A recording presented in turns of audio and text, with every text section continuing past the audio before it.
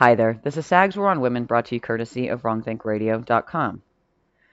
Oh man, thanks to that stupid ass Gillette ad, the Me Too movement is in full swing again, and well, I gotta say this. I cannot, and I mean I cannot fucking stand the Me Too movement. Now, I could go on for hours and hours and hours about why I can't stand the Me Too movement, but I'm only going to touch on one thing here, and that is the topic of consent. Better yet, meaningful consent. Because you see, a lot of women get it through their damn heads that women cannot consent to sex with men if they have been drinking. Now, of course, I'm not talking about if you're blacked out drunk. I'm not talking about if you're passed out, okay? There are situations where those things happen and women do in fact get sexually assaulted and or raped, okay? That is wrong. Sexual assault and rape are wrong. But do you know what else is wrong? Falsely accusing someone of sexual assault and rape because, well, you just regretted it the next day. And that happens too. A lot more than people want to admit. A lot of women like to hide behind the excuse, I was drunk, because they just don't want to admit to their friends why they left with that guy at the bar or they left with that guy at the party the other night. They may not even necessarily file a claim, but there's always the potential there as long as women are not willing to own up to their shit and hide behind the I was drunk excuse. I've had many women in my lifetime tell me that they were drunk to excuse the fact that they left the bar with a guy. I always have a follow-up question when I ask, why did you leave with him? And I get the typical, I was drunk answer.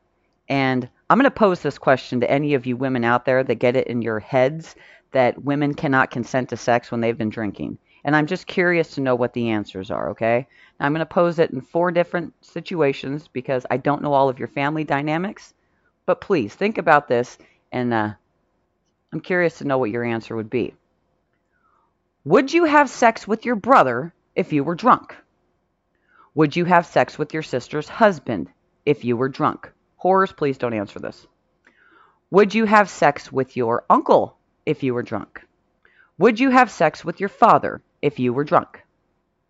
Think about it. Think about being as drunk as you could possibly be, not to where you're passed out or you're blacked out, but really, really, really drunk. Because, see, a lot of these women are really, really, really drunk, yet they're really, really, really capable of consent, only to, again, regret it later. If you answered no, then guess what? You're consenting, okay? You're consenting. If you know that you wouldn't fuck your brother, but you're still willing to fuck this guy, that's consent. That is consent. I don't care what anyone says about it at this point. You know what you're doing. So quit hiding behind it. And please, for the love of God, do not think it's okay to ever regret it to the point where you are willing to ruin a man's life by filing a false sexual assault claim. It's bullshit and it needs to stop. And that is that. Before I end this, I'm going to say one last thing. If you think that you want to refer to me as a rape apologist because of this episode I just put out, I don't care. I don't care. Just please do not lump me in with anybody in the Me Too movement, okay? I find that far more insulting at this point. In fact, a lot of the people within the Me Too movement are sexual predators. Don't believe me? Look it up. It'll blow your mind.